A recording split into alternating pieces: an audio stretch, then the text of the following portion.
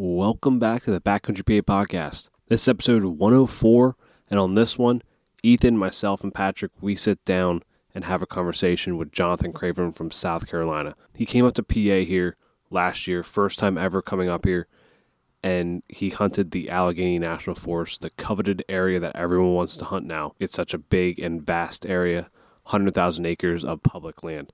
He comes up here, first time stepping on that property, and he shoots a beautiful buck. We hear about some South Carolina, how they hunt down there, how he scouts, how he scouted up here, how he got on the buck. You're going to hear some tips of how he did it. He walks us through the whole hunt. It was a great conversation with Jonathan. He'll be back up here again this year to hunt the Alleghany National Forest, and hopefully he has just as much luck this year as he did last year. Just to let you guys know, we do have shirts and hoodies available if you want to go purchase those. Follow the link in our link tree on our Instagram or our Facebook. Go to our website, go to shop, and it'll take you right to our Etsy page. You can place the order there, and then they'll be sent out to you within a week. Also, if you guys listen on Apple or Spotify, we really appreciate a rating and review. It helps us gain more listenership along with things that we need to improve on or things that we're doing well, so we can make this podcast better for you guys, the listeners. Enough of me jabbing. We hope you enjoy this episode as much as we had making this episode for you guys, but always remember to keep hunting, keep fishing, keep your tradition, and always enjoy the freaking process. There was a group of friends from Pennsylvania that loved nature. They wanted to become better woodsmen, I was laying on the couch with my wife, zooming in and out of all X. anglers, If you have a nice sized trout, they can give a fight, at least according to the book. and outdoorsmen. Basically the grocery store. Fresh groceries. Stories turn into legends, and legends turn into traditions. Very German. This is the Backcountry PA podcast.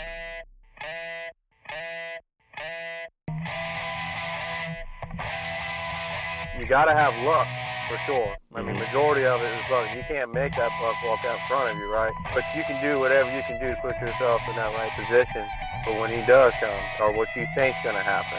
You know, I could have very well set up right there and not seen a daggum thing that night. All right, we are live. Everything now is recorded. Just kidding, Jonathan.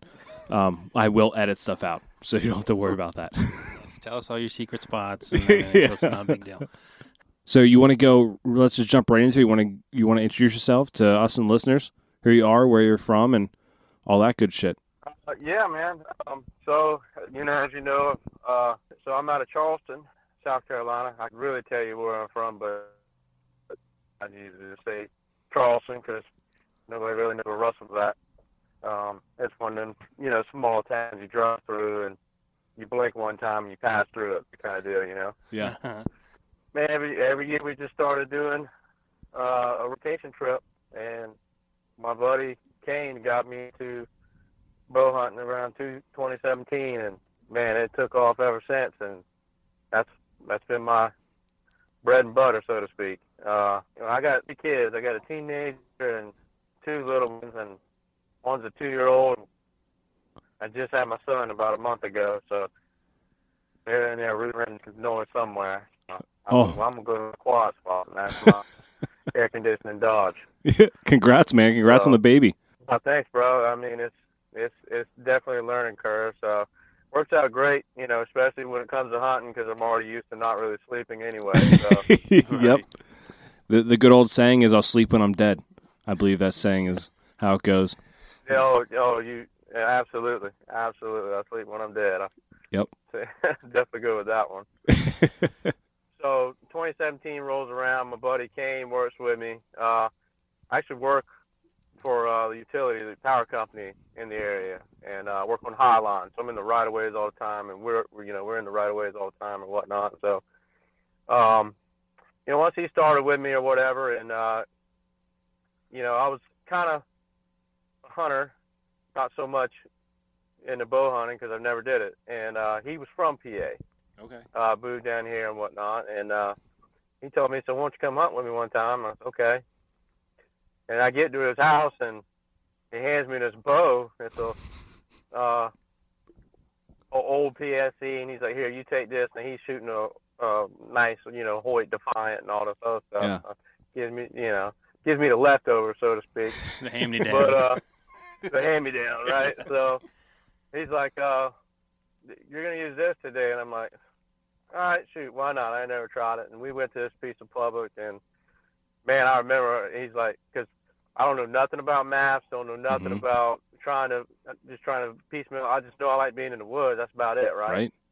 And because traditional hunting in South Carolina is way different than pretty much anywhere else. They still allow, dog hunting, dog drives, and that kind of thing, and baiting, and August 15th rolls around, you can use a rifle from August 15th to January 1st. Oh shit.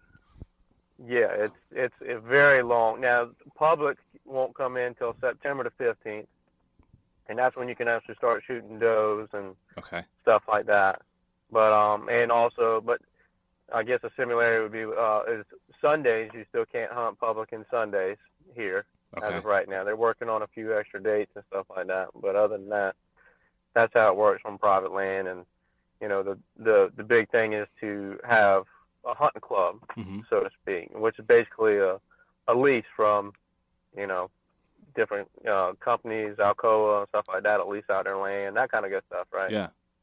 But so he takes me to the Francis Mary, and I'm like, okay. And he shows me this Google map, and he's like, just go to this field right here and just find you a spot and set up. And me and Butler was going to go down here in this marsh. I'm like, okay.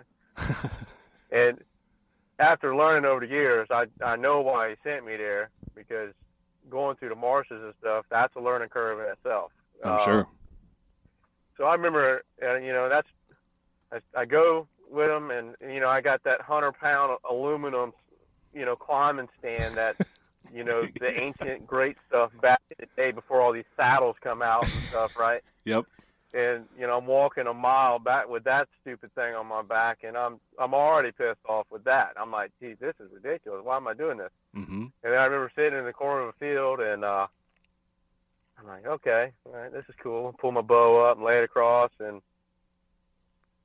I'm looking at the field. A couple hours go by, and a doe stepped out across the field and all that. And I mean, he's over 100 yards. She's way over 100 yards from me, and I'm just remember thinking, man, this is stupid. I can't shoot that thing, Yeah. And like, man, this is just retarded. What are you supposed to do with there? But I went with him again, and a couple times I remember getting that first kill. And it's that one that you just felt like you did cocaine or something, you're shaking and all that. It was just a little doe. Yep. And, but it was on then, and I was hooked, And, and he's always went to, November, back to PA where he was from, and he started inviting me with me. And next thing, one thing one thing led to another. We got a little group, and, it's him, me, his cousin from Miami comes up, and his dad's retired military. He's in the military as well. Matter of fact, he's on deployment right now, so he's going to miss the rut this year. Oh. Yeah, it's his turn to miss it. I missed mine in 2020 when I had my daughter born on November the 1st. I made that Valentine's Day meme come true, Well, I got lucky this year because my baby is going to be born on right now February 14th.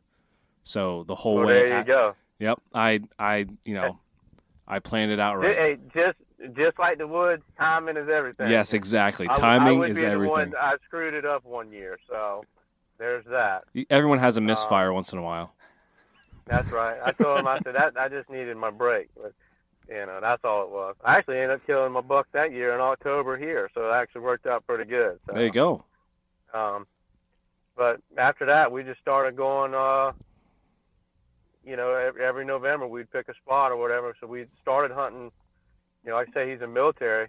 We actually started hunting Fort Knox. I don't know if a lot of people know about Fort Knox or not.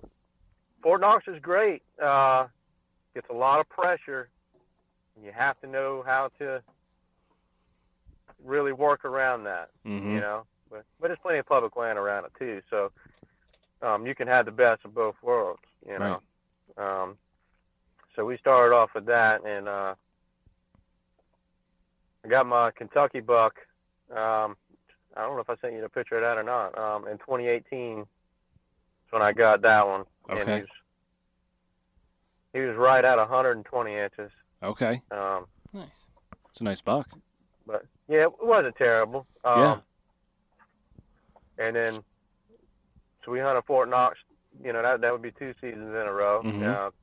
2019, I ate tag soup that year. Yeah. And then I had my baby the next year. And then last year I went to the PA. And now if I can just find my spot where I can move to PA, I'd be there in a heartbeat, you know? Yep. So you would want to move from South Carolina up to PA? You liked it that much? We joking around all the time. They tell me all the time I'm a beach boy stuck in a mountain man's body. Yeah. So I said, well, whatever works for you. But yeah, I tell you what, it's different. I mean, just like right now, you know, it's 8:20 and my truck says it's 88 degrees outside still. So yeah. That's always great. The temperature wise is a big difference from South Carolina to up here. I mean, It's still hot up here right now, but it's like in the high 70s, mid 70s, something like that, compared to down south where it's, like you said, 88 degrees right now in your truck. So And always humid. Absolutely. yeah, always humid. And oh man, South Carolina has some of the worst humidity, and I don't know, I can't really validate it too much other than when I go to the Midwest or something. That's completely different. But just like Kane's right now, he's, you know, when they go to their training and stuff like that in Louisiana and Texas, he even told me, he said, man, Texas is not even as bad as South Carolina. Yeah. So just the humidity alone, and you know, our state bird, the mosquito, you know. But I hate those things. They're the worst. God, I hate those things. Oh, let me tell you, I went on a scout mission the other day on a piece of public so we got this one piece of public around here. It's about an hour away from me. Mm-hmm. It's open 4 days out of the whole entire season. You got a Friday and a Saturday here and a Friday and a Saturday there to hunt it, and it's archery only. Really? And I said, by God, I'm gonna scout that. I'm hunting that this year. And man, whew. It was so bad. I think I scouted out on a Friday. When I got home, I ordered a mosquito suit from Amazon. It was there on Sunday. You know? Oh my God. So what? Geez, I said, so I'm basically walking around with a can of bug spray. I'm on scouting, so I'm not really too worried about it. It's soaking down, you know, as I walk.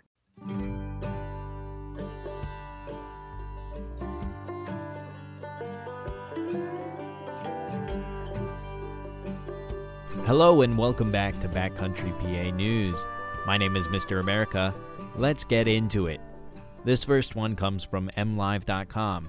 Michigan deer hunting. What to know about the new 2022 requirement to report kills online. Now this one is very important if you are a Michigan hunter. The deer seasons are quickly approaching, and now the way that the Michigan DNR is having people turn in their harvest reports has changed pretty significantly. Responses to mailed surveys have decreased sharply over the last 20 years, so they are now requiring every licensed hunter to report a harvest through the michigan.gov website or using an app that is available in Apple and Google Play stores. The DNR says that it takes about 5 minutes to report a successful deer hunt, and that anyone who has a state-issued deer license is required to report their deer harvest. They have 72 hours from the time they recovered the deer to report the harvest, and if they're transferring the deer to someone else, like a processor, the harvest must be reported before the deer is transferred. You still have to report your harvest, even if you did process the deer yourself, and you must attach DNR-issued kill tag to a harvested deer. There's also a 90-day misdemeanor and a fine that can range from $50 to $500 if you fail to report your harvest. However, the DNR says that this year they will focus on emphasizing an educational approach to hunters rather than enforcement in most circumstances. Up next, we have from dcnr.pa.gov some information on conservation and natural resources. It's American ginseng. The ginseng harvest season is from September 1st to November 30th, and it is illegal to harvest ginseng outside of this time frame. Harvest of mature wild plants is only permitted when the plants have at least 3 leaves of 5 leaflets each and when berries are red. This ensures that the ginseng plants will have seeds to replant near the collection site and allow the population to continue. It is required to replant the harvested seeds. Now, ginseng isn't permitted to be collected on state lands, and you can only collect the mature plants. But you can collect on private land as long as you have permission. Poaching is illegal, but you don't have to have a permit to collect them. You just need the permit to sell if you decide to. You got to get certifications. It's really interesting. If you decide to go check it out, dcnr.pa.gov. Ginseng, it's in season. It's got a lot of really great qualities. We maybe even go into that in the future. But even myself might get out there and do a little ginseng hunting. We're coming up on September, and that means it's almost time for the yearly Pennsylvania Bow Hunters Festival. The event has been running since 1957, and it's only been missed twice in that entire time, which I think is pretty impressive. It takes place in Forksville in Sullivan County in Pennsylvania. The event is wildly popular, and there is a slew of different options for bow hunters, new and old alike. There's the famous Forksville running deer target, moving small game targets, steel boar, timed clay pigeon shoot. Lots of activities and fun over the course of the entire weekend. It takes place from September 16th to September 18th. Admission is only $5 on Saturday and Sunday and $3 on Sunday. If you want to take part in all the different challenges, there are additional fees associated with that. If you want to get all that information, go ahead and head on over to pabowhunters.com. Check it out, and it's going to be a lot of fun. This last one comes from LancasterOnline.com. The Pennsylvania Game Commission is investigating the deaths of multiple deer in the southeast region. That includes the Middle Creek Wildlife Management Area in northern Lancaster County. The officials suspect the deaths were caused by one of 2 often fatal diseases, episodic hemorrhagic disease, commonly called EHD, or blue tongue virus. Both are caused by insects. It's because of this outbreak the archery hunt at Middle Creek is being canceled for the 2022-2023 season. This upcoming week, they were going to have a drawing to decide which 45 of the 1,000 or more applicants could go on the Middle Creek bow hunt, but they didn't want to pick the hunters and then tell them the hunt was canceled. This is the time of year that it happens commonly. And then later in the year, probably around October, November, is when that first hard frost hits, and it actually kills the insects that bite and infect the deer based on these 2 diseases. So once that happens, then it won't be an issue anymore, but they want to make sure that they're monitoring the deer population and making the appropriate decision. I want to thank you so much for listening to this episode of Backcountry PA News. Remember to stay safe out there. It's September, we're getting close, and keep your tradition.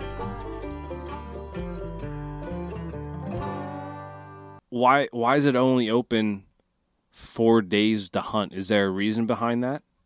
Like what kind of reasoning behind that is there? That particular WMA is, they do. Our DNR does some different things for sure. Right. That particular WMA is the Federal Wildlife Service, okay. Not actually the Department of Natural Resources. It's basically a bird sanctuary. Okay. That kind of deal. So every now and then they'll open up to public hunting, and but it's usually something like that is archery only, which are great for me. Right. And us or whatever. And very little spots until you start getting to the upstate, around like York County and stuff like that, game zone 1 and 2. Yeah. They have an archery season that's pretty extended. Okay. Pretty comparable to what you guys get, but down here it's a free for all. Yeah. Pretty much come August 15th. So. Well, cool, man. Cool. Like, I haven't really looked at South Carolina at all hunting down there. So is it primarily like most people bow hunt down there, or what's the primary hunting technique down there in South Carolina? Oh, absolutely not. Okay. If you're a bow hunter, you have a heart for it, and that's pretty much the way it goes. Okay. Now, I have noticed over the years, especially since I started getting in archery, for sure, it's definitely one of the things that caught on. Mm-hmm. Still not so much. Dog hunting is still quite a tradition, right, for sure. And you'll probably never see that go away entirely, mm-hmm. which, I mean, it doesn't affect me at all, so it's fine with me. Right. It's just not my style. And you can hunt a leased land or private land, and you can bait it with, corn or whatever. Okay. Whatever you got, and, you can use whatever you want. A rifle, if you got a bazooka, by all means, go ahead and take it out there and try your best. But that's pretty much how it works down here. If you run into another bow hunter, he either moved here from a different area or just picked up the hobby, pretty much. And, okay. Granted, and just like anywhere else too,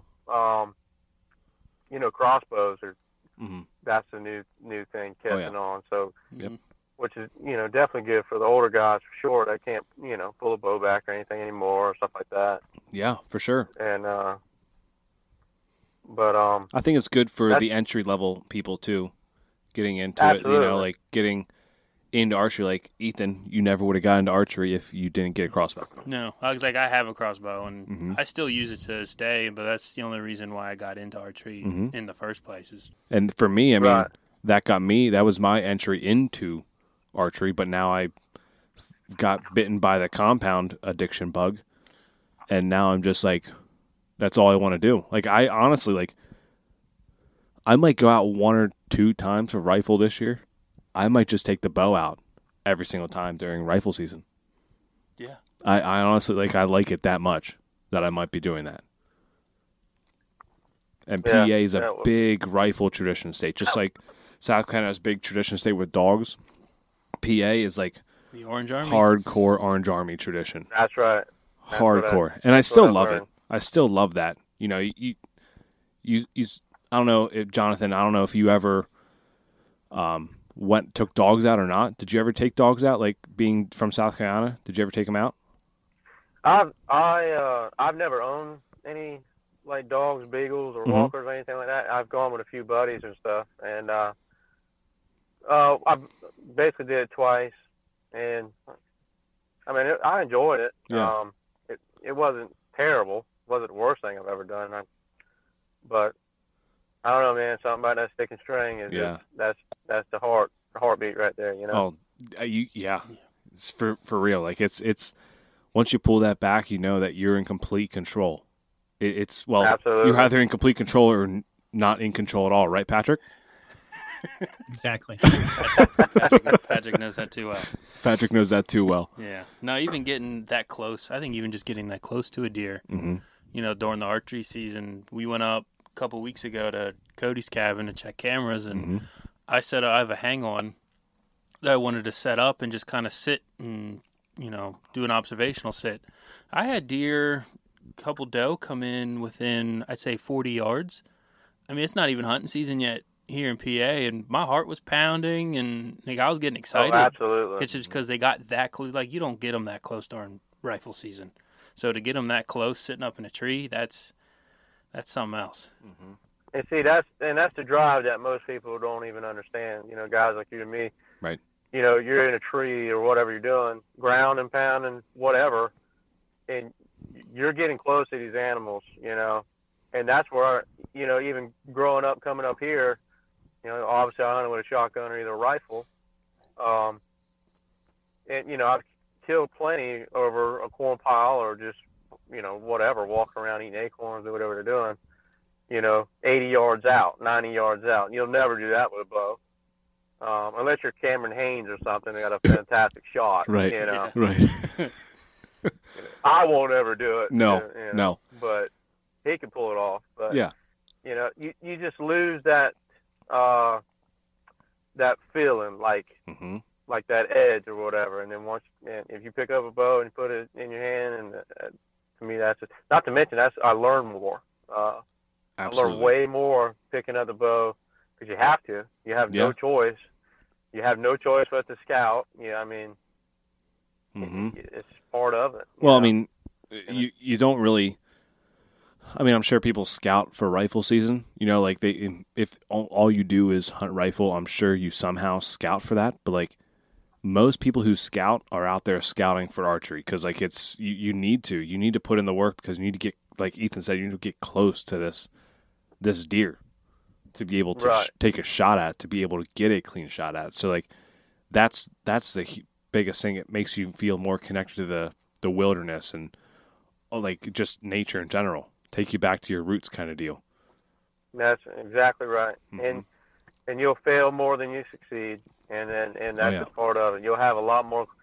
We joke around all the time. You imagine how many bucks would be on the wall if we did use a rifle or whatever at any time. We have a bow in our hand and we're like, yeah, absolutely. Yeah. Oh yeah. I'd make the local taxidermist real happy. You know? Yeah. They'd be a lot more happy if everyone just used rifle 24/7. Right. Yeah. That's right. They'd be happy and we'd have a lot more unhappier wives. But I was literally just thinking that the wives would not be happy with us at all. That's right. Yeah. You just seen the eyeballs I had on that thing when I walked in the door with that PA buck and hung it on the wall.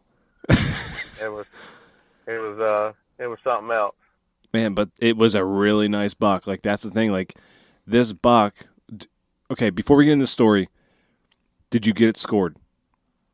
I have not scored it yet. Okay. All right. Are you? I actually did not even intend on picking it up anytime soon. Okay. Because when I dropped it off with Dan and them, he was like, it'll be November this time next year before you can pick it up. So I wasn't even expecting for him to call me and tell him it was done. Yeah. And like a kid in a candy store, I was like, yeah, I'm coming to get it. Yep. You know? Yeah. He called me Friday, Saturday, I was there, and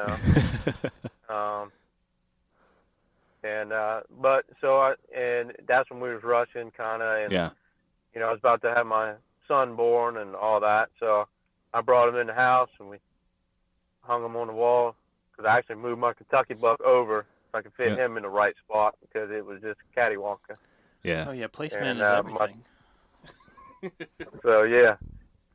And, So this buck, okay, so before we get into the story, the rutcations. How many rutcations have you taken since you started doing the whole archery addiction thing? Let's see. 4. 4? Okay. All right. Yeah. So what states 4, yeah. What states have you gone to for your rutcations? Kentucky and PA. Okay, so that's it. Okay, so then the other 2 were in South Carolina, I imagine? Pretty much, yeah. Okay, all right. Yeah. So when you go to these states, when you go to Kentucky, Pennsylvania, that kind of stuff, are you doing e-scouting or are you going there like over the summer to scout, or what's your process like when you pick a state and you're like, okay, this is where we're going to go, this is where we're going to stay, these are public areas around here, what am I going to look for? Okay, so our very first, when we decided we was going to hunt the rut in November, Kentucky, Fort Knox, all that good stuff, me and Kane actually went in March and scouted. We were able to get away one weekend. It's like a spring break or something like that or whatever with my kid or whatever. So we was able to get away and like literally just scout. And we went around like madmen, just running, trying to cover as much ground, yada, yada, yada. Yeah. And that worked out good for hunting Kentucky. Mm-hmm. I take that back. It's actually only 3 rut cases we went on. We went to Kentucky twice, and I went to PA last year. Okay. And I missed the 4th one. That's the one I missed because of my daughter being born. Okay. But they went 4 times, excuse me. All right. When it comes to PA, is great. Stu, who grew up with Kane, he lives in PA. He's around the West Newton area. Okay. You might even know him. He's very popular with the trout fishing. He's a freaking animal when it comes to that. That's that Trout Stu. He's on Instagram.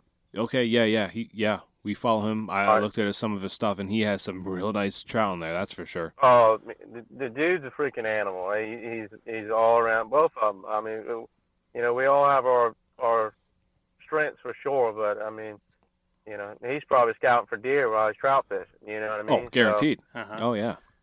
So he knows how to get on them too. So, and we learn from each other and all that good stuff. But if I had to say, there's one thing, and I was prepared for that question actually when you started saying, I guarantee you guys, is map scouting. Okay. So when I started this, Kane was pretty much, and he knew how to read these maps all really well. Stu already knew really well. A couple of us, Southern boys, I realized real quick, I said, all right, if I'm going to do this, I really have to sit down, study these maps, and just really try to figure out what the heck I'm looking at. You know what I mean? It's actually it's honestly a little easier here to read maps. I use Onyx and base maps. I actually have both, and I'll tell you why. When I'm up the road, where you guys are, I'm pretty much on Onyx. Okay. Mm-hmm. Down here, I'm pretty much on Onyx, but I'll swap over to base maps as well. Okay. And reason being, as you can imagine, we got all these marshlands. Mm-hmm. Well, if you get good at reading maps and stuff like that, and you hone in on these marshes, and you can really pinpoint where you need to be. It's sort of like being in Michigan or something. You know what I mean? Yeah. So all I had to do was basically learn the hill country stuff, like and start with the basics. Don't make it difficult. You got your saddles, your bluffs, your benches, all that stuff, all your topo lines, reading, your draws, all that good stuff. And I would just study this stuff, like religiously. Like I said, we both work for the utility company. We're driving to a job. We don't care about what's going on. He's over here on his phone, or either I'm riding and we're on our phone. He's handing me the phone. Hey, what do you think about this spot? Where would you go? And it's to the point now. It's kind of funny. We always laugh because I'd be like, I would probably go right here, probably aim this direction on this wind or whatever, and he'd be like, that's exactly what I was thinking about doing and stuff. So we almost land each other. We did it out there on a hunt trip one time. We didn't talk to each other one time before we was going to go. Mm-hmm. We basically ended up in the same spot almost. And we were like, I knew what you're doing, yeah. But it was kind of one of them deals. But man, I tell you what, if there's anything, if anybody's looking to go out of state, go out of state hunt, or even where they're hunting at, is the best thing that's ever come out since hunting, besides, in my opinion, tree saddles now, is maps, Onyx, base maps. Some people have the hunt stand or whatever you use. Spartan Forge is a new one or whatever. Yep. It's there at our disposal. You learn to utilize it and you study it like you're taking a test for the next, best job you can get or something. You will master it, and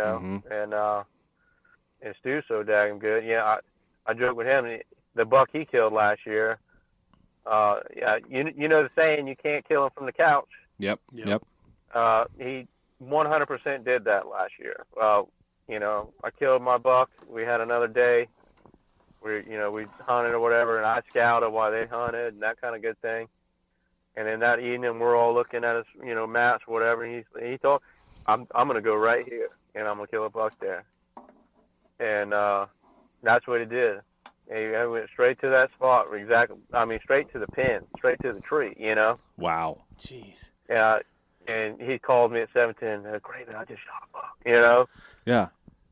So, and he killed a nice one too. And matter of fact, I think he just got it back from the taxidermist as well. He just sent me the pictures on it yesterday. Wow. But utilizing maps and then on top, obviously going to nowhere and, never scouted there, never been there. Right. Took a few tips from Stu. But sometimes I just went with what I know, which is here, which is, swamps, Right. We start looking at maps. I'm talking about our first day we're going. I'm like, Stu, where's the swamp at? That's where I'm going, Yeah. Those swamps, those meadows, the people that steer clear from them because they don't want to walk through them and all. I know y'all listen to Dan Infalt. Yeah. I know y'all listen to Mark Kenyon, all them talking about running through the marsh and all this. Oh, yeah. To get to these islands and stuff like that. That's exactly what we have to do here. Yeah. The great thing is about up there is you don't have to worry about getting eaten by an alligator doing it, but Yeah. Yeah. I mean, know, the so- biggest thing you got to really fear up here in PA is maybe like copperheads, rattlesnakes. I mean, I wouldn't even be afraid of like bears and coyotes really in these woods. No, they want to stay away from Yeah. Yeah, that's what I hear. That's what I've learned too. I've yet to see a bear up there Yeah. either. It's something else, I'll tell you what. Oh yeah. Yeah. I'd like to. That'd be cool. It'd be cool to harvest one actually. It would. I know. I hear it's a challenge for sure. It's Yeah. It's like I think 1% of hunters, I think it was that get a bear In PA. in PA. Yeah, it's a real small percent, Yeah. single digits. Wow. Yeah, it's like one of those things where it's like almost like an elk drawing here in PA. Like you might get one year, and that's the only one you're going to get the rest of your life. Like that, I think that's kind of what it's compared to. But then there's some people who up in my cabin they get one every single year. Yeah, and They they just- walk 10 miles back too to get it. And Yeah, they walk their ass off to get a bear. Like Right. we walk a good distance. I walked a good distance this past year for bear, but it wasn't anything like the Amish do or anything like that. Like they have drives they put on. One guy walking through the woods by himself, sitting in a big valley. You have to be in the right position, the right time, for that bear to come through. yeah. Like it's especially up where my cabin's at. It's big mountains, kind of like the Alleghany National Forest. I would say. It's pretty similar. I think I've never been in the Alleghany National Forest, but I drove through it, and it kind of reminds me of up near our cabins. Yeah. Just the next door neighbor. yeah, Really? big mountains, big terrain, lots of public. You can go anywhere. It's definitely similar. You definitely see the challenge in that too, especially since from what I hear, they can wind you pretty far out. Which I can believe that for sure. Oh yeah, What is it? It's a combination of like the bear can smell real good, turkey can see real good, and deer have just a little bit of both. I figured if bear could see like a turkey and turkey could smell like a bear, we'd never harvest anything. Oh no, we wouldn't. Yeah, I'd stick to fishing or something. Yep. Yeah, do something all I that could do. I actually could succeed at. I don't think the fish can smell me, and I can listen to the radio or something while I do it. All right, so you got the buck in the Alleghany National Forest, right? Correct. So you said this was the first time you ever stepped foot in this That's right. 100,000 acres of public land, and you harvest this freaking beast of a buck. Like, That's right. Walk us through the process of everything, honestly, from start to finish. Before you even, like, if there was a process you did e-scouting beforehand, what you're looking at on there, what you're looking for, and then the whole way up to the actual story of this beautiful buck. Okay, so I get there on. I want to say I got to camp on a Sunday. If I'm mistaken. I don't remember if I'm mistaken on that or not. But either way, the one thing we do, we get to camp, get situated, yada yada yada. And it's a recommendation that I'll tell you to do or whatever. Drive around, take the roads, take them tram roads, get used to the area, see what you can see, because it's going to be overwhelming at first. You're going to be like, holy moly, this is going to suck, And you're driving these roads, and you look left, and there's a hillside going way up, and then you look to your right, and it's a timber cut that looks like no man's land going down into a bottom. Yeah. But just like anything else, my first hit was in the morning. Mm-hmm. I had to ride there on a Sunday because Monday morning was the first hit. Okay. And I decided I'm going to take it easy. I'm just super excited to be in here.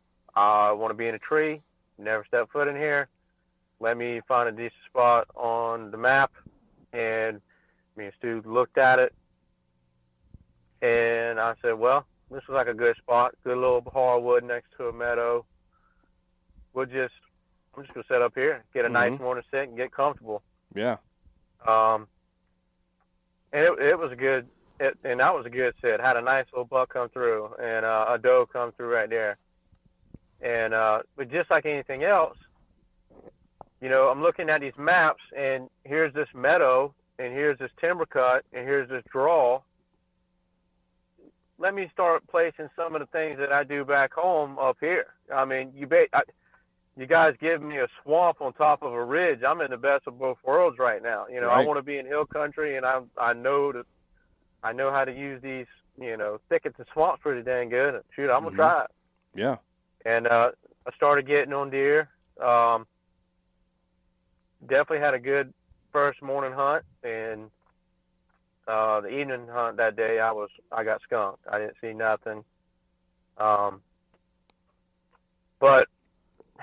that first morning sit, I had that buck come through.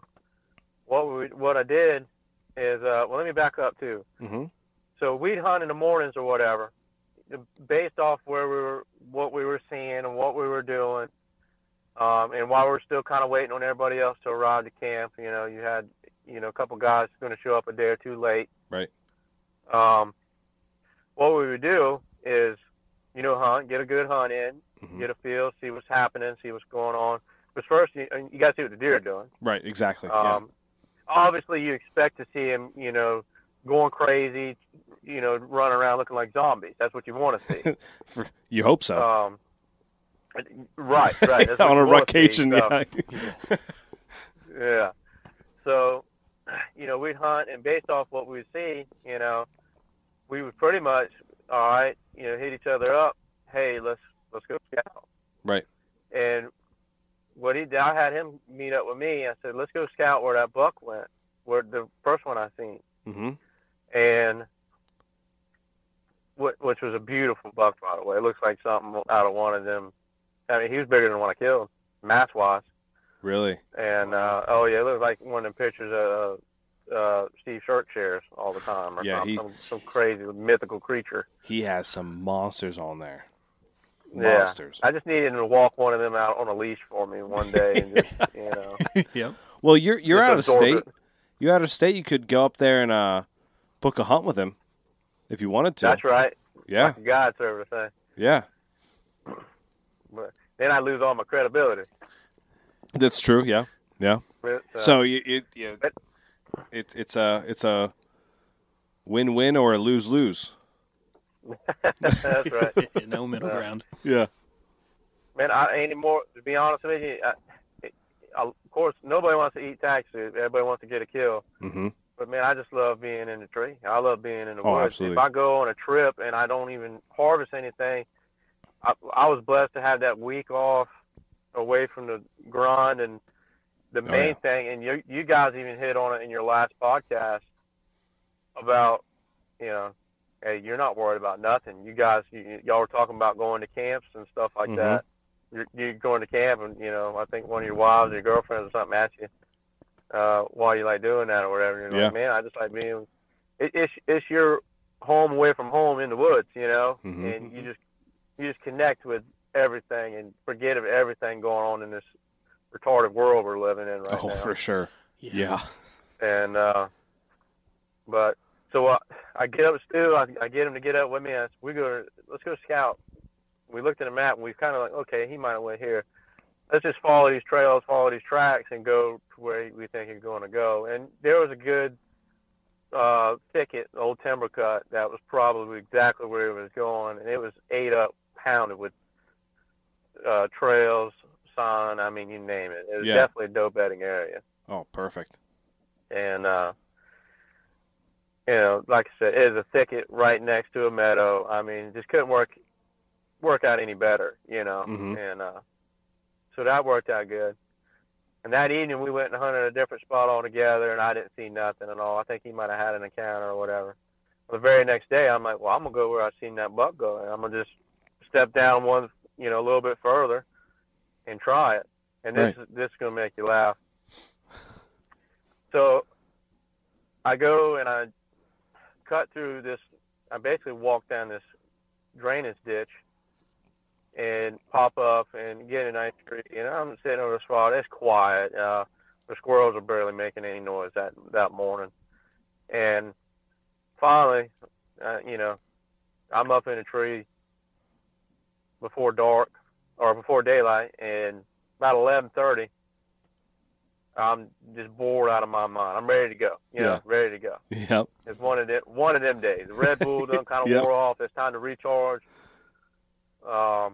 So I get down and I put my platform away and all that stuff. And I make my way back to the truck. I said, I'm gonna go make me a sandwich today and chill. Yeah.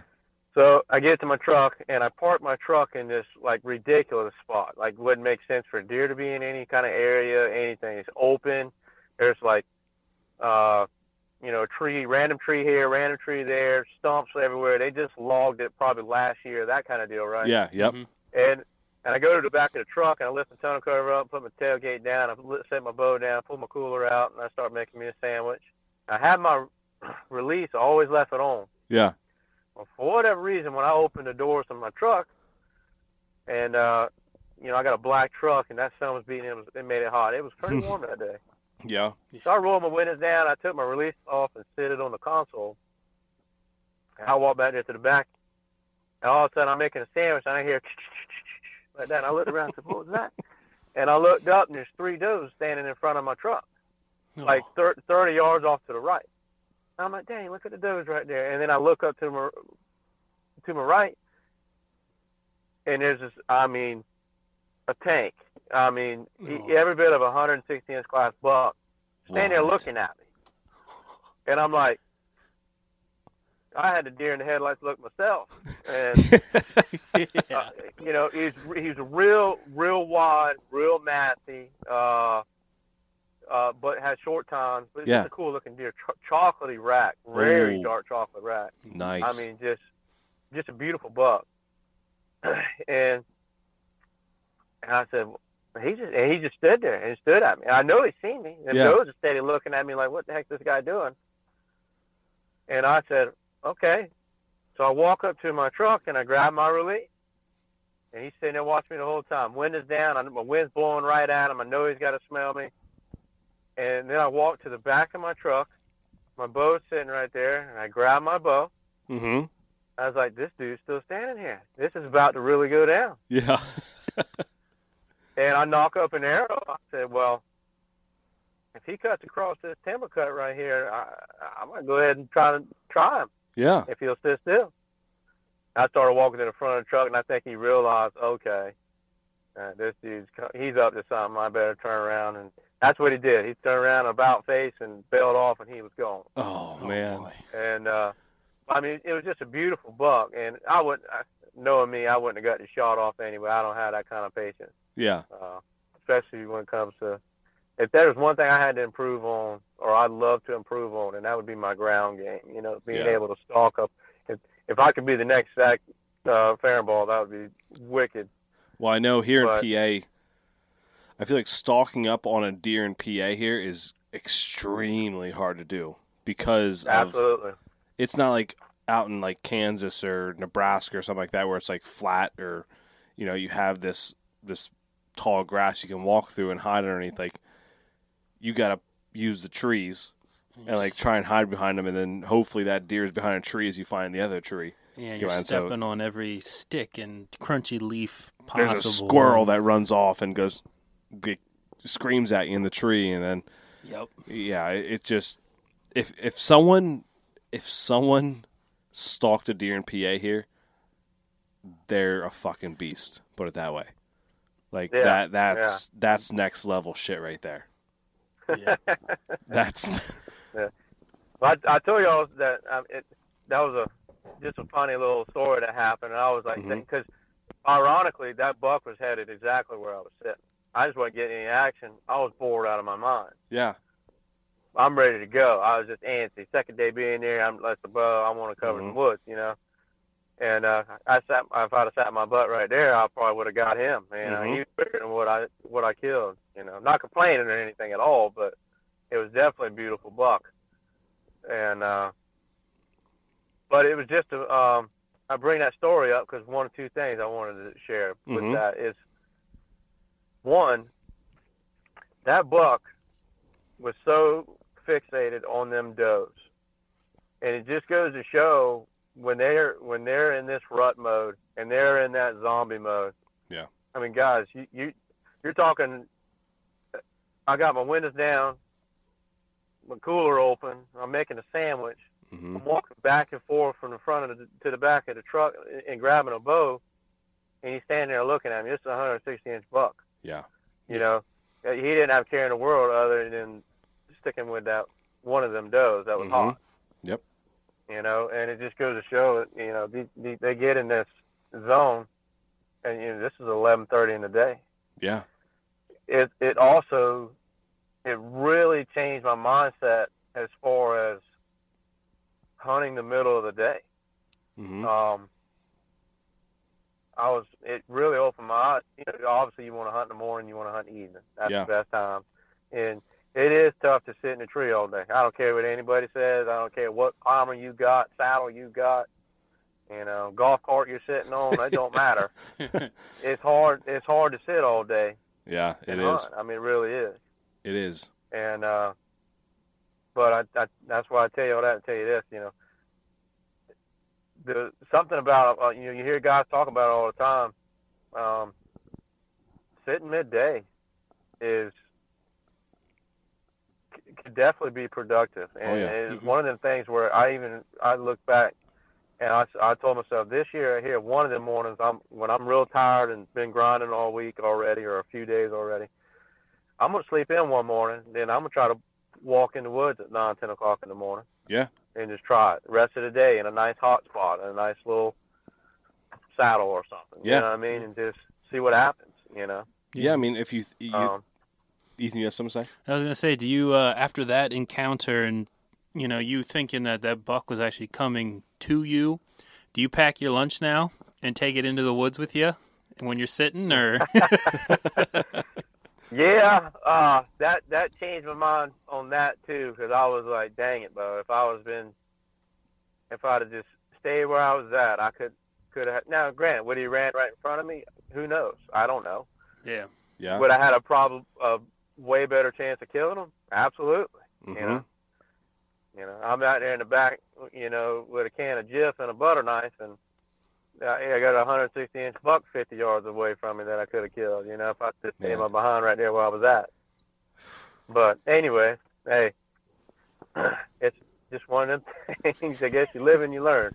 Oh, absolutely. You know. So, but I mean, buck during the rut are very, very stupid. They're blinded by that tail. Some may say. Oh, absolutely. Thinking with the and wrong they're locked head. down. If you look on my little on the channel, you'll see even when we were driving around to scout some more spots or whatever, we called it the guardrail buck because we was coming around the corner and that's buck, and he was already locked down with a doe. Oh. We seen him one day and then trying the very next day, same spots, everything. Yeah. Same buck, same doe. And so that's why we give him the nickname the guardrail buck, because, you know, he was not leaving her side. You know, he bred her and he was going to stay with her for 2 days and move on to the next one. Oh, yeah. And gotta love it. But being able to scout in the middle of the day, Yeah. That's a huge benefit too. Mm-hmm. And so getting to the point of, I'll fast forward a little bit because that was earlier in the week, and this was another 3 days later when I killed the buck. Okay. To get to the point where I killed the buck. So come Friday, pressure started picking up. Right. Guys joke with me all the time. They call it the Craven spot. Yeah. Because this spot made no sense. It was ridiculous. Mm-hmm. You know, pressure started picking up. I'm driving around. Here it is, 2:30. I'm looking at spots on my phone, on my map. I'm like, this looks like a good spot. This looks like a good spot. This looks like a good spot. I drive to all three of them, and there's a truck parked on the road beside it. I said, well, there's another hunter thinking the same thing I am. Yeah. That's where he's at. So I said, dang, it's already 3 o'clock. I said, I just need to make something happen. And there's this spot up by the road, and everybody's driving by it. It's a fresh cut down, clear cut beside it. And the way it sets up, it was a very skinny pinch that dropped down, going down into a ravine with a clear cut to the right. Okay. And on the probably 150 yards into the wood line, there was this drainage. So, and I didn't know that before I even stepped in there, but I said, screw it, I'm going to hunt right here. Everything looks good on the map. I'm just going to try it, see if I go in there. I stepped in the woods, I parked my truck by the road, and trucks are driving by. I mean, hillbillies passing by with the music blaring and all that. I'm sitting there watching them the whole time, you know. But I get in this little block of woods, and I started looking at the signs. Man, this sign's hot, you know. Mm-hmm. Fresh scrape, a couple old scrapes, a couple little rubs, and the sign I look for the most is right there, and that's droppings. Yeah. When I enter the woods, I mean, you can see buck sign and all that's well and good. My go-to is I look for shit. I'm gonna call it what it is. I look for that, and I look for tracks. That's going to tell you, you know, hey, deer's in the area, and in the area recently. You know, the crap still had that little bit of green tint to it. So I was like, oh yeah, something definitely done come through here recently. You know. Yep. And you know, it's something stupid people probably wouldn't even think about. But I'm like, hey, that's a telltale sign. They're using this little spot, and they're cutting through here. Now, it would make sense a little more for them to where I was sitting to be behind me, but because of that timber cut, I said, well, if something drops down off that point above me, which we basically got the rock road, it was a little tram road or whatever. Yeah. And going up on the top of that is a little knob up there where there's a nice big old meadow up there as well. I said, if something's going to come down and go to that thicket and go down to that bedding area, he's going to come through here. Because he's not going to walk down the road like a, you know, he's not going to do that. And he's not going to go through the open timber cut, you know, all easy peasy too, you know, in daylight. He's going to at least hug the edge of this little thicket or little wood line. So I got in there and I found a nice tree. I said, well, and I pinned myself up against a drainage ditch because he's clearly not going to come against that. I mean, there's rock and all that. Yep. I said, if something comes through here, it's going to have to come right through there. And sure enough, I mean, it was about 30 minutes to dark, and it was kind of funny because I laugh at myself all the time, and I'm sitting there, been grinding all week, right, and I'm hanging in my saddle, which I got the trophy line over, by the way. Best thing ever. Yeah, they're very comfortable. Very comfortable. I had the tethered one before, and I was like, I had that hip pinch and all that crap. Yep. And the covert, man, it's a game changer. It is. I'm sitting there on my tether, and I'm just leaning up against it like this, and by then, this, been 5-6 days in a row. And I'm second guessing myself. I'm like, man, what am I doing wrong, dude? Yeah. The sign is here. I know I'm getting on deer. I'm pretty much seeing a mature buck, whether it be in the truck or in the tree or scouting or something, every single day almost, somewhere, somehow. And every time I hunt, I'm just doubt myself, right? And another 10 minutes later, I look and I seen him coming down, just dropping down. And sure enough, he cut in right behind me. I grabbed my bow and wheeled around and did a full send.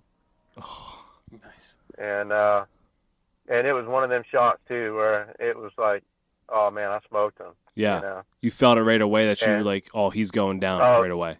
Yeah. I didn't even second guess it or nothing. It was one of the, you always second guess your shot. I don't care. Yeah. You always like, even if you do smoke and you're like, oh man, I hope that worked or whatever. This one, his reaction it was just perfect. Brand new bow too, PSC Evo. I just bought it. There you go. For that season. I slung one arrow, and it was at that buck. Yeah. So that was cool. One for one. Christening the bow the right way. Yeah. And shoot, I didn't even. When I shot him, I sat in the tree and I texted the guys and got down, got my sticks all down, and mind you, I could see my truck pretty much the entire time. I'm not 150 yards off the road. Yeah. And so I get into my truck and I'm waiting on the guys, and they pull up and said, "Where'd you shoot him at?" And I said, "Look down in there. You can still see my red lighted knock on the ground." Yeah. Going down into the ravine. It just just happened to be cockeyed. I didn't even go. I just stood the arrow up right where the last blood was, which is right where I pretty much shot it when I quit looking or whatever. Nice. And you can see it through the woods, plain as day. Yeah. And he's like, "You shot that thing right there?" And I'm like, "Yeah." He's like, "Daggum, another Craven spot day." And they joke with me about that because I did the same thing in Kentucky. Yeah. So my Kentucky buck, I'm learning, figuring out what these guys know.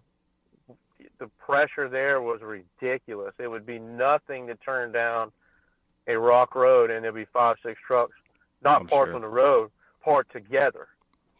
You know what I mean? Yeah. I mean, it was Fort Knox is great, but man, does it get pounded. Oh, I'm sure. Yeah. But on the flip side, on a side note, real quick, with Fort Knox, you get a Fort Knox buck tag, and you can also get a Kentucky public land buck tag. So essentially, you can tag out twice in Kentucky in 1 week if you wanted to. That's nice right there. That would be nice. Yeah. But it's just whatever you want in your plate. Yeah. Exactly. So we're hunting that, and this is the first big buck I killed. Mm-hmm. But before that, like I said, I pull up and there's 5-6 trucks. All this pressure is going deep. They must have been listening to some podcasts for sure, because everybody's 5-6 miles here, 8 miles there, and I'm like, gum. Hey, that's our ploy though. That's our ploy. Like we want to tell everyone to go deep so we can stay close, so that we get the big buck, because they're all going back and getting like the 120s, and we want to stay out and get the 140s to 180s. So that's why they're all going back in far. Mm-hmm. This is a 3-year-long ploy. A 3-year-long ploy. To get that big buck for us. All hunting podcasts are in coots together to tell everyone who listens to just go deep in the woods. Right. Go as far as you can and leave the parking lots to me. Exactly. Yep. And, but essentially, that's exactly what I did. All these guys are going back, and I was basically hunting people. Mm-hmm. And I'm like, man, to the point I was getting frustrated. I want to be away from people. For one, that's why I come from a hunting trip for to begin with. Right. Yeah. And I go up here by the road and I see tracks crossing the road and all that. So I said, I'm just going to scout around here then. I run through a couple CRP fields and all that. Major highway, interstate running right by there. Mm-hmm. Bunch, CRP fields, straw fields, and whatever, broom straw grass. And then there was a nice little short section of a nice little oak ridge. It has oak acorns, all that good stuff, and a doe bed and thicket behind me with some cedars and whatnot. Yeah. And I was like, screw it, I'm gonna sit right here. And sure enough, I killed that buck. I mean, everybody was going back, and shoot, it pushed all the deer up to the road, and I was like, well, here you go. That makes You sense. hear Dan Infalt talk about it all the time. Yep. Everybody overlooking these parking lots, overlooking these spots. 100%. You got these spots that doesn't make sense at all. And here I've did it twice. Yep. Both rut trips, I'm 150 yards away from the truck. Yeah. After, grinding it out and climbing, 3 or 4 ridges over and doing all that first and go ahead and getting that out of the way. Then I talk about the parking lot and shoot a buck. So the PA buck, how far was the shot? 324 yards. It Okay. was a chip shot. Oh, sweet. Was it was he broadside, quartering to broadside? Perfect. Perfectly broadside. Man. I mean, and if you have a chance to check my video at the end, I just started the whole self-filming thing, and which I want to make a note with that. Anybody that self-films, my hat's off to you. It's harder than you think. Oh, yeah. I mean, you can only you already can imagine. It's definitely a difficult task. Mm-hmm. But it's way harder than you would absolutely think. And I didn't even get that buck on kill because I was getting close to the end right there. And but in the little video I got or whatever, we got him hanging in a little skinning shed and stuff like that. And you can see the shot placement then. Yeah, that was great great shot man. placement. Great shot placement. I watched the video, and that's great shot placement. Where he was like that was double lungs. It looks like. Oh yeah, it torched him. And, yeah.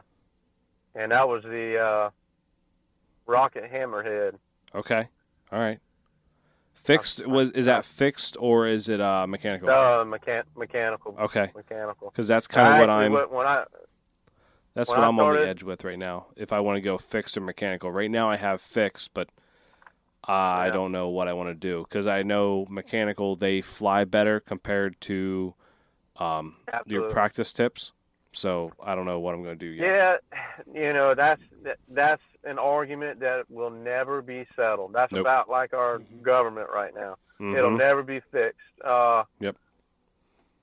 One guy's going to say this, and one guy's going to say that, and my only thing I can say is just do what works for you. You know, every bow shoots different. Every bow feels different. Every arrow, every broadhead flies different. In my opinion, I've tried different broadheads. When I got started with this crap, I wanted to make sure I had the best of the best. I don't even know if I still have it, but there's a piece of plywood in my backyard against the fence that's got like 5 different type of broadheads stuck in it. I wanted to see if it would go through it and whatnot, that kind of stuff. And like the Grim Reaper or the Viper Slick Trick, that kind of stuff. Oh yeah. If you ever need one, I got one. We just have to dig it out. And but I will say, I could never. My first bow was a Hoyt. Mm-hmm. And I can never, for whatever reason, get the fixed blades to fly right with it. I just, no matter how I did it, tune it, spin the arrows. Now, I will say that's why I started shooting them rockets, and which I really do. I've got a lot of faith in them. They've worked for me.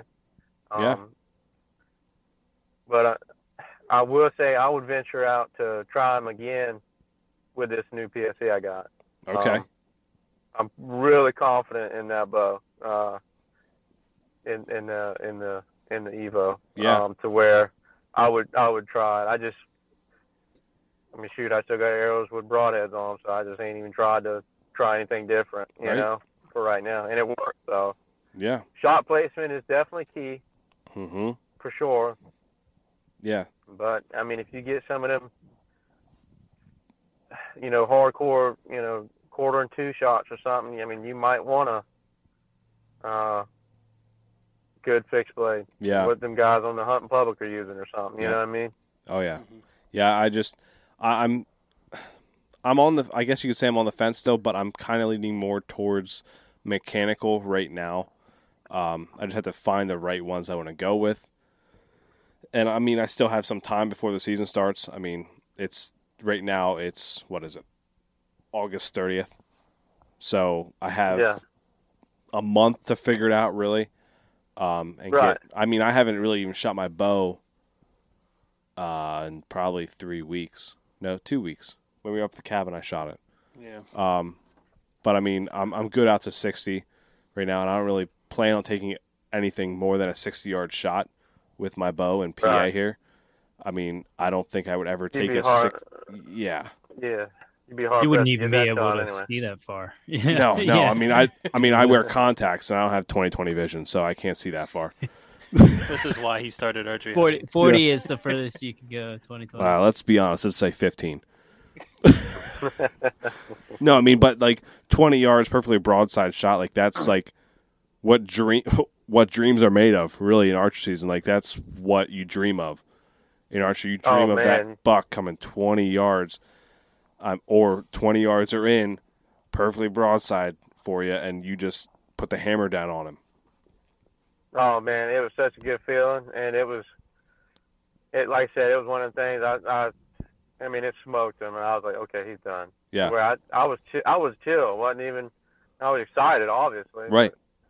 I wasn't no concern whatsoever. You know, the guys get there, is he down or whatever? And I'm like, oh, wherever he's at, he's down. I promise you that. And, he went further than I thought he would have. You know, these bucks down here in South Carolina, you know, they're obviously not that as big body-wise. Right. You know, yep.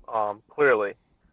And it just, you know, for one, a deer's a tough animal to begin with. Mm-hmm. And very tough. The bucks up there is just so tough, and they just got such a will to live. I mean, he still ran 100 yards, and it was very impressive. You know, yeah. I was like, dang, but I can't believe it. Because he got me worried a little bit when we started tracking him, and Butler found him. I was like, okay, thank God. Yeah. So, but yeah, you know, you get back to them, you know, broadheads and all that. That's shot placement is key for sure. Yeah. Yes. But you may not always get that opportunity as to get that perfect shot placement. You know, I mean, you might have to stick it in the front. Oh yeah. Just to get the kill. You know. Yeah. Just make sure it's ethical and do the right thing. That's all you got to do. I mean, there's even people out there like shot placement. I think shot placement is the biggest thing, and people don't really want to admit to that. There's a lot of people who don't want to admit to shot placement is the key to archery hunting, but it is. It's the key to everything. Doesn't matter what kind of broadhead you use. Doesn't matter anything about that. Doesn't matter how much you're shooting out your bow. It's about the placement and the distance of that shot. And it's deer have been killed with field points before. Like it's about the shot placement. Like the hole's going to be much smaller, yes, with a field point, but it's still possible.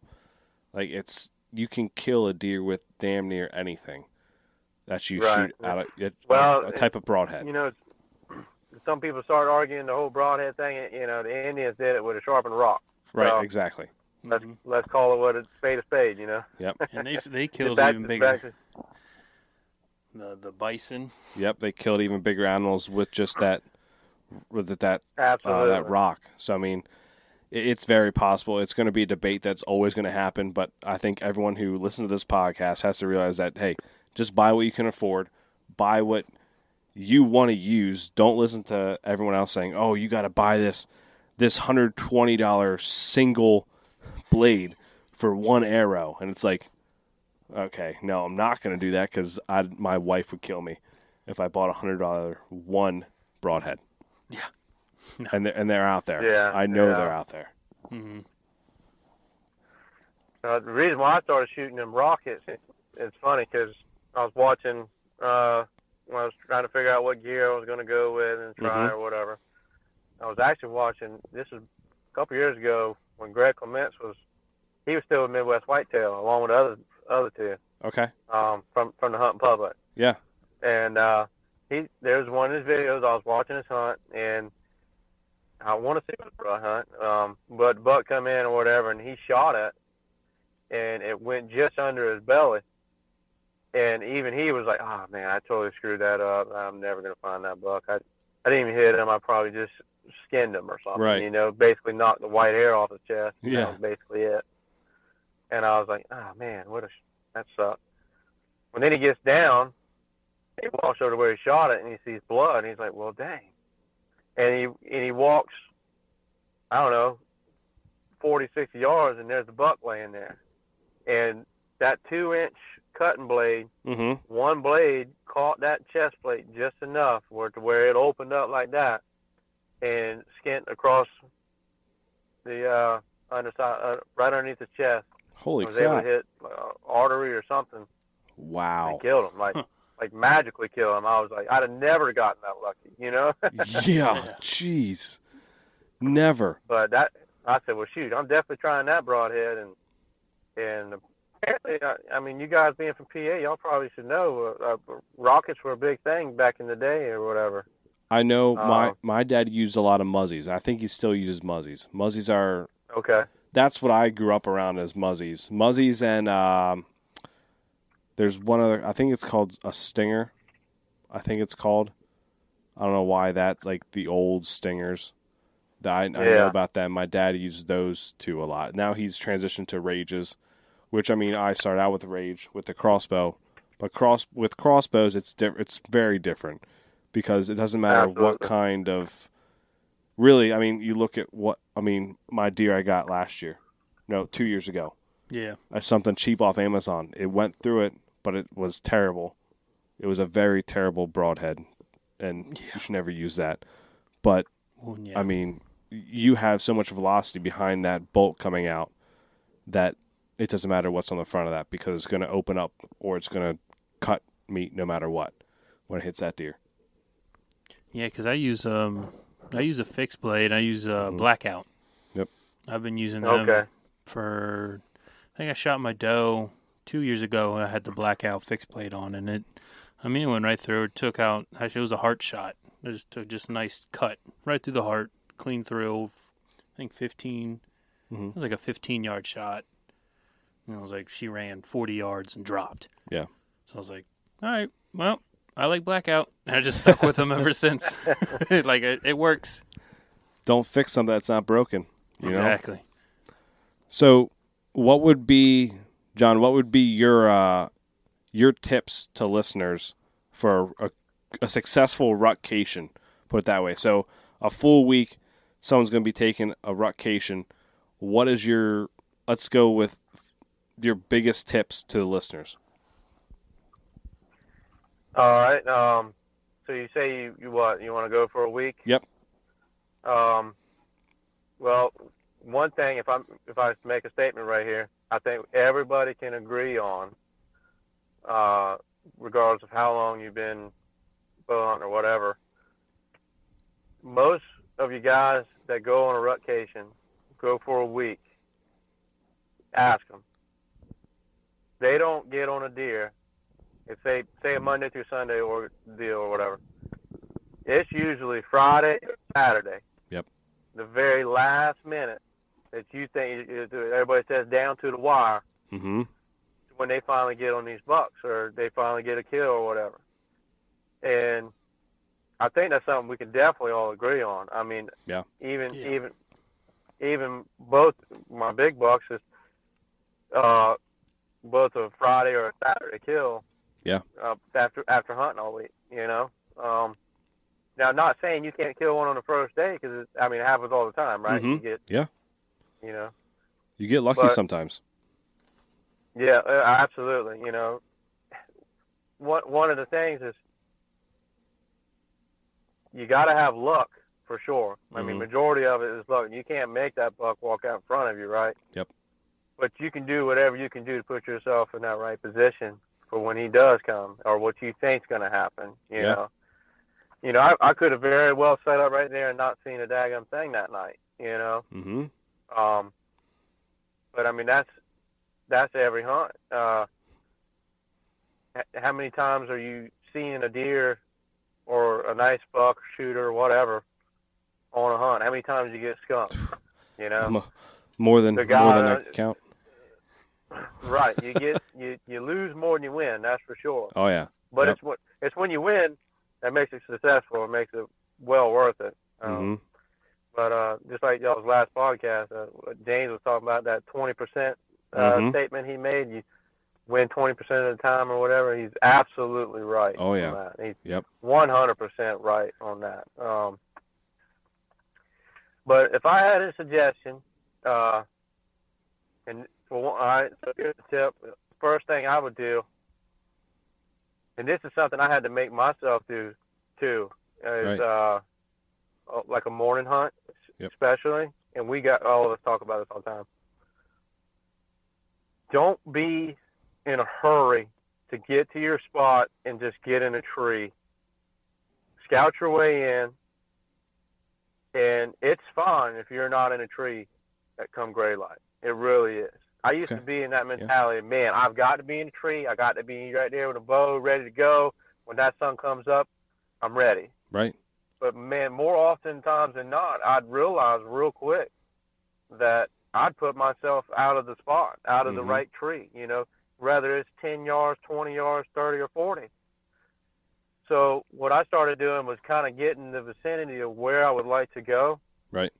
And wait until that little bit of gray light. Yeah. Then trying to kind of scout around a little bit right where I thought where it would be good, and then pick your tree that way. That makes sense. So morning hunt, absolutely 100% I would do that. I probably, unless I know where I'm going or been to a spot before, I'm not getting in a tree before daylight. Okay. Or until after gray light anymore. It's just because I've screwed myself so many times in the morning. Yeah. And I just told myself, hey, once you get out the truck, you're already hunting. Yeah. Regardless if it's dark or not. Mm-hmm. You're scouting yourself in. You got your headlamp on. You're doing what you're trying to do to put yourself in the kill spot. Right. So, and slow down. You're already hunting, right? Yeah. You're just going to make things worse by rushing in there. You could jump deer up, and then they're gone to the next bedding area, and you won't see them at all. Absolutely. It's very smart. I like that. And that's one of the things you learn from experience. You learn from screwing up, walking in with your headlamp on, and then all you see is eyes looking at you. Right. And then you blow it all up, and then the hunt's over before it even started. Yep. All because you didn't take your time. Yeah. And then, with mornings, I love a morning hunt. I don't know who wouldn't like a good morning hunt. Oh, yeah. Man, wait, that sun coming up and cold air breathing out your mouth, a little smoke around you and stuff. It's just a good feeling. And then, but I would definitely do that in the mornings. Okay. And that way you get away too, obviously thermals, stuff like that. Yep. You get away with a lot more. So when I think of a good morning set, morning, midday, whatever, I'm thinking does. Yeah. I don't, it's all well and good to know, hey, bucks are here, or you think a buck is here, or whatever. Mm-hmm. And especially from last year's trip, just like I said earlier, with the, seeing these bucks in the middle of the day. Yeah. How it really changed my mind on that. Yep. I'm looking for doe bedding areas. I'm looking for where does are going to go. You wouldn't go to a gay bar looking for a woman to take home. It's very good point. I like that. That's a good analogy there. Hey, I'll tell it like it is. You know what I mean? So, so I'm looking and thinking of where I think the does are going to be, not so much where a buck is bedded. Because more likely a buck's probably going to be on his feet anyway in the morning. Yeah, during the rut. Yep. Yeah, and for sure. And you got, if you can stick it out middays or whatever, like that story I told earlier. Yeah. I try not to get out of the tree until 2:30. If you can help it. It's tough, man. It really is. Mm-hmm. But if you can do it and pull it off, stick with it. Now, if you think you can capitalize more from scouting versus sitting in a tree a couple more hours, then climb down and scout. Right. Mm-hmm. That paid off really good. And, come that Sunday, we were we were hunting in the morning, we would scout, and then we'd find a spot to hunt for that evening. Or if we ran too late, we would just continue to scout hunt that evening. Never did get in a tree or nothing. That worked out great too. I did that a couple times. But utilizing Sunday, everybody wants to take a break and all that. Oh yeah, man, that's the best day you can be in the woods. Absolutely. That's when you need to be scouting. You need to be running through there like a madman. And with at most, if you blow some does out of a thicket, guess what? The does are going to come back for sure. Yep. Oh yeah. And guess what's going to come back? What's going to come back and look for him? He's going to come back and look for him. Yep. At least that's what I feel. Yeah. And so I would definitely utilize Sundays for scouting more so than anything. Then out to just ain't time to let off the gas just yet. Yeah, absolutely. And so where can people follow along with your next Rutcation? YouTube channel, Instagram, all that good shit. Well, I let my daughter name my stuff whenever we was making the stuff up, man. It's called Life Outdoors 365. It's a good name. And we just kind of we was messing around one day when my wife's the technical guru, so I'm doing good. When it comes to me being a technical guru, it's freaking OnRex or base maps. Other than that, I got to ask her. And she said it out, and she's like, "Well, let's." They talked about it. We talked about it. We just ended up coming up with that name or whatever, and said, "Oh well, let's go with it." Yeah. And but the YouTube channel is Life Outdoors 365, and same thing for the Instagram page. Okay. Cool. Perfect. And I try to put all of our stuff on there, whether it's Canes or Stews or Tommy's or whatever, anytime I can get something. Yeah. Just to share the stories, man. Absolutely. Absolutely. That's what it's all about. We love hearing them. Yep. That's for sure. So where is your Rutcation going to be happening this year? This year I'm going to go right back to Alleghany again. I'm going to go to a little different area, try a little bit different things. Okay. It's one of the things that you kind of, when it comes to a spot, I kind of like to go back to back to somewhere. Like, so next year, I probably want to go somewhere different. Yeah. If I can get in with somebody or learn something, I want to challenge myself and go out a different element. If I can go to, Kansas or something, that would be cool. Yep. For this year, and I mean, you got to think of it as a non-resident, as far as over-counter tag system. I mean, it doesn't get any better than PA. It's fairly simple. Fairly simple and fairly cheap for non-residents. It is really cheap. Yeah. It is really cheap. Oh, yeah. Well, now, the little doe tagging system y'all got is kind of different. I know y'all was hitting on that one. That's kind of different. Yeah, it's different, yeah. For sure. It's different everywhere. Here they started doing some, over the last few years, regulations and stuff pretty good. Here, not saying it's good where I'd like it to be, but, I mean, here you get 3 buck tags and 3 doe tags a year. Yeah. Yep. With the purchase of a hunt license. So. Wow. I like for them to scale it back again, and PA hasn't always been known to have big deer until all them changes. Oh yeah, it's definitely gotten changes, and it's everything's going in the right direction for PA. Put it that way.